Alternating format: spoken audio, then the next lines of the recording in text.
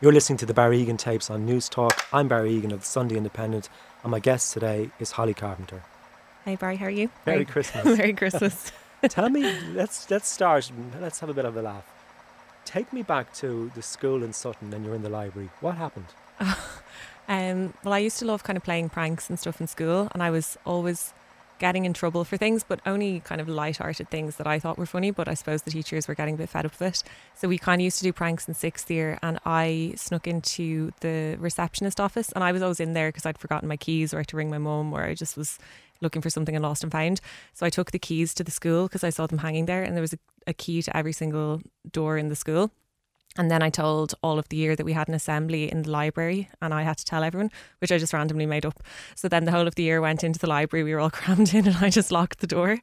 And then we were all just like howling, and our principal went into the courtyard and she was kind of up against the window being like, girls, get out, get out. And we closed the blinds and everything. It seems so innocent now, but then one girl started saying that she was really nervous and wanted to leave. And I was like, but if you leave, I have to open the door. So then I got in trouble for kind of making her feel nervous. So you locked the whole school into the library? Well, just all of sixth year, yes. There would have been about 120 of us. Have you locked anyone in since? No, I just love playing pranks. I always play pranks with my dad, and I always, silly things like I'll always be slyly filming him on my phone, and if you just say, oh dad, there's a leak in the bathroom, and he'll get really stressed and run upstairs and there's just like a vegetable leak on the floor. Like I love dad jokes, but he will like instantly fly off the handle with stuff like that, and then he'll laugh. And what got you expelled from was it the Billy Barry school? Oh yeah, the stage school. That was when I was only about 4. I just have always. How can a 4-year-old get expelled? I know, it's a bit harsh, but apparently I just wasn't taking any instruction. All the kids I know. into the Montessori. And then at the end, when Billy Barry herself expelled me, I turned around and told her she was wearing too much makeup. But then I went out and started crying to my granny, like my dad's mum, and she went in and gave out, and I think we got our money back. But then I used to have a real issue with watching the toy show because it was all the Billy Barry kids, and I felt like I'd been really hard done by. I was like, that should be me. How would you feel if someone told you were wearing too much makeup? Well, it happened to me a lot when I did Britain's Next Top Model. Elle McPherson used to say it to me a lot, and she was a bit of a wagon. She was a tough cookie. Yeah. Just let's do a bit of a segue. You had it seemed like a very happy childhood. Yeah. How did that go into, from the age of 20, you had problems with anxiety and depression, and how did that happen? I don't know. Like I think that when I was 19, I went to art college. I went to NCAD and I worked really hard to get in there, and I absolutely loved it. And I was, the college life where you're a little bit broke and you're kind of shopping vintage shops, going to house parties, and it was just a really free place to be. And then suddenly, when I started modelling and I won Miss Ireland, everything kind of changed overnight. And I was going to things like the Style Awards or glamorous launches and events in the Shelburne. So it went from like college parties to this whole other world. And I think that the minute that happened, a lot of people changed how they looked at me or what they expected of me. So I think I went through a bit of an identity crisis, maybe, where I felt like I'd lost myself a bit. But I was expected to walk into a room of people at an event or walk on a catwalk or a photo shoot and be really full of confidence when I didn't feel that inside. So I felt like I was always kind of chasing my tail and being 5 different people, like one person with my family, a different person with my friends, a completely different person at work, which I guess a lot of people can probably relate to.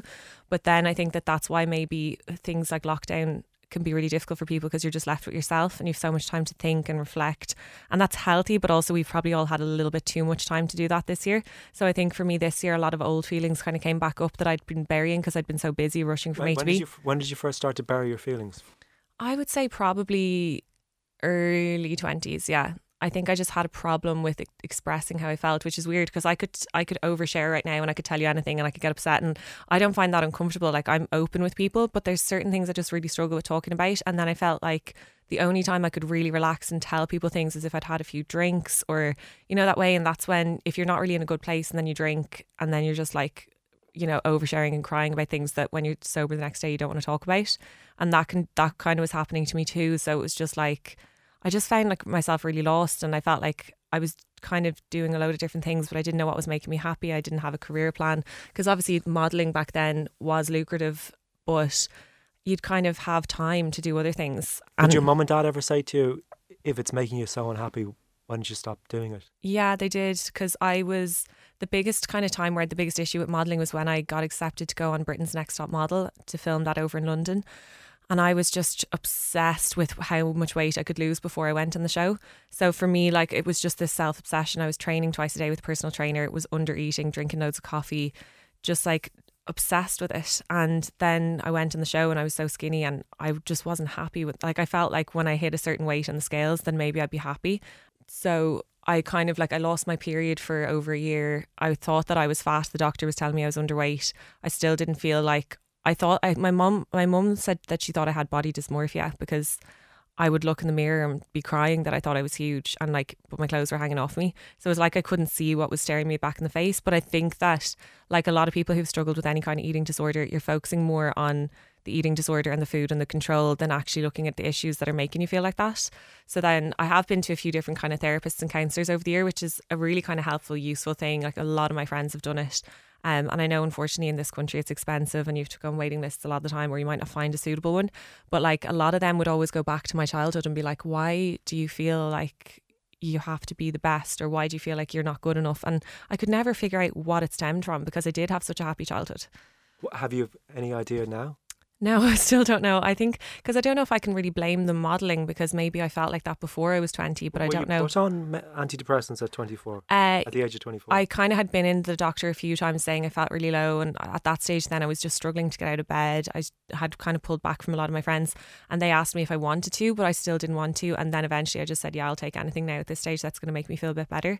But I was put on such a high dose then that it was making me really groggy. So I couldn't really wake up in the mornings properly from them. And they also increased my appetite. So two things that would trigger me would be if I'm not up early and feeling like I'm up and ready for the day, or if I've gained weight, it kind of really affects me too. So then the antidepressants were having like a counter effect. So it is hard to try and find the right dose. And I was glad that I wasn't just thrown a pack of antidepressants the first time I said I didn't feel great, because I think people think that happens a lot with doctors, and maybe there's some doctors who do that. But then I was on them and off them and on them and off them. And then in the first lockdown, I was just feeling so rattled because I had just moved into my house on my own and I didn't have a dog or a housemate or anything. Didn't know any of my neighbours, and we all went into lockdown. And my dad has been sick since the start of this year. So he was really isolating. I couldn't see my parents, couldn't go home to my family home because it was outside of my radius. So I was literally just in this house. And like, I mean, I made the most of it at the start. I was kind of going, this is great. We all have a bit of a break. I'm going to do some home workouts. I'm going to, do some content for Instagram and all that kind of stuff.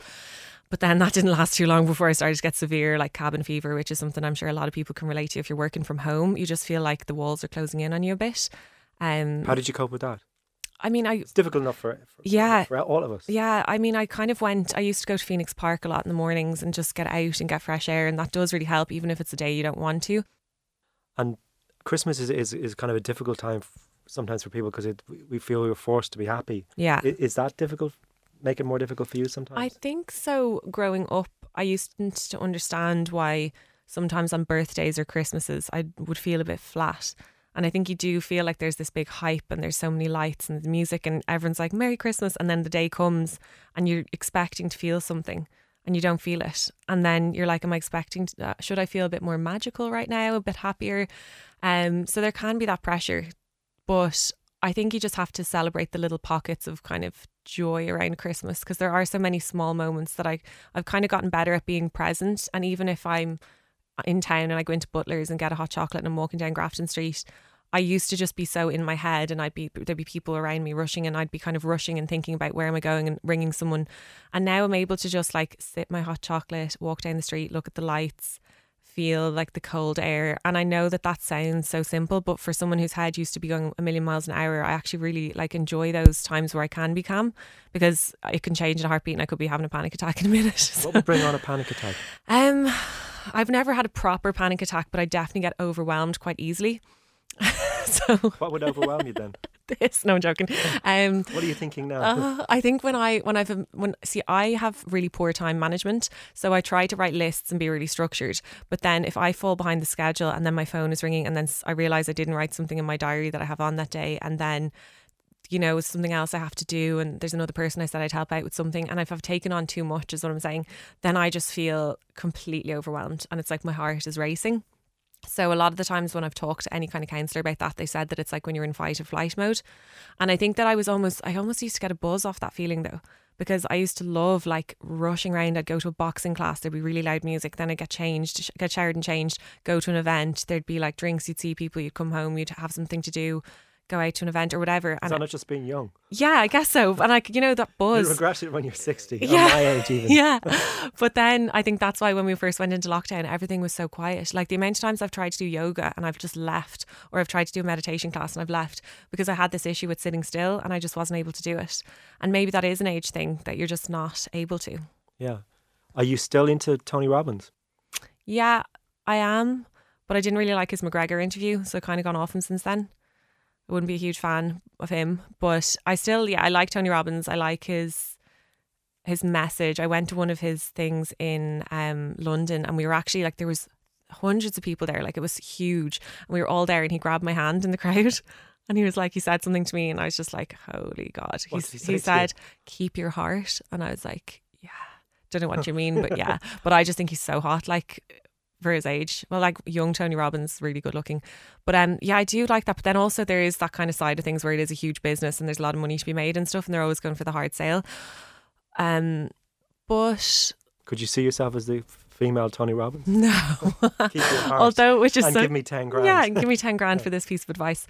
But no, it's weird because a lot of girls, like my Instagram following would be about 74% female. And a so lot are you of them, like the guru to all these girls? well, it's weird. I get a lot of messages asking for advice, and it's usually relationship advice, which is funny. But I mean, people just don't, like, girls will message me going, oh, my boyfriend just dumped me, I don't know what to do.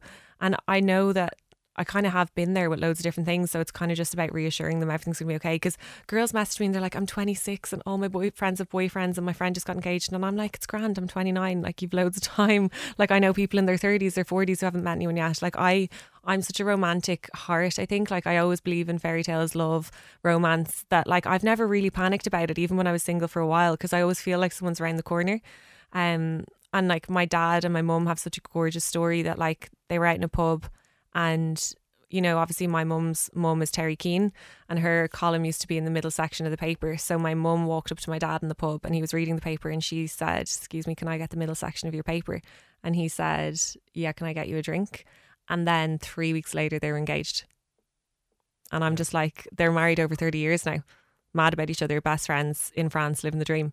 And like, that's just amazing. Like, what if she hadn't gone to the pub that night, or if she hadn't asked him for the paper? Like, I love those kind of moments where it's just a small thing that changes your life. What are your memories of Terry? Like, she was a very strong woman. Yeah, she was amazing. Did you feel you got some of her strength? Yeah, and my mum says that me and Terry are very alike, which I love. And I was only 16 when Terry died. She was so young, she's only 69. So I feel like I didn't get to know her as an adult because I was still so young at 16. But I was always so proud of her. And like, I used to love when my friends in school, their grannies were knitting them scarves and being really cute, and Terry was just like glam, you know, in the papers, dripping in diamonds, curly blow dry, glass of Prosecco. Like, she was just so iconic in that way. And like, I just loved her. She just spoke her mind. And I think she got a kind of a hard time from people for maybe being a bit ahead of her time in that way. I still think back then, like, women weren't really supposed to be that outspoken, even though it wasn't that long ago. Were you aware of the connection with Charlie Haughey? Growing up, I didn't know about it, but I remember after Terry did the Late Late, we all had to like flee to Kerry. So I remember mum like frantically packing a bag of all my toys and my clothes, and then we all just jumped in the car, we drove down to Kerry, and there was actually like a photographer driving after us. So I didn't know what was going on, but my mum probably just made something up, and Terry was just kind of like, oh God. At your old age of 29, yeah. What wisdoms have you learned about age, about life? I feel like I'm learning every day. But I think that you just have to realise how fast time goes by. And I think you just don't realise that at the time, and how little time you have with certain people. And just that it's actually, and you know, this whole thing of be kind. I'm not going to start spouting like quotes from Instagram, but I do think that giving someone your time or doing something small for someone or being there for people is more than anything else.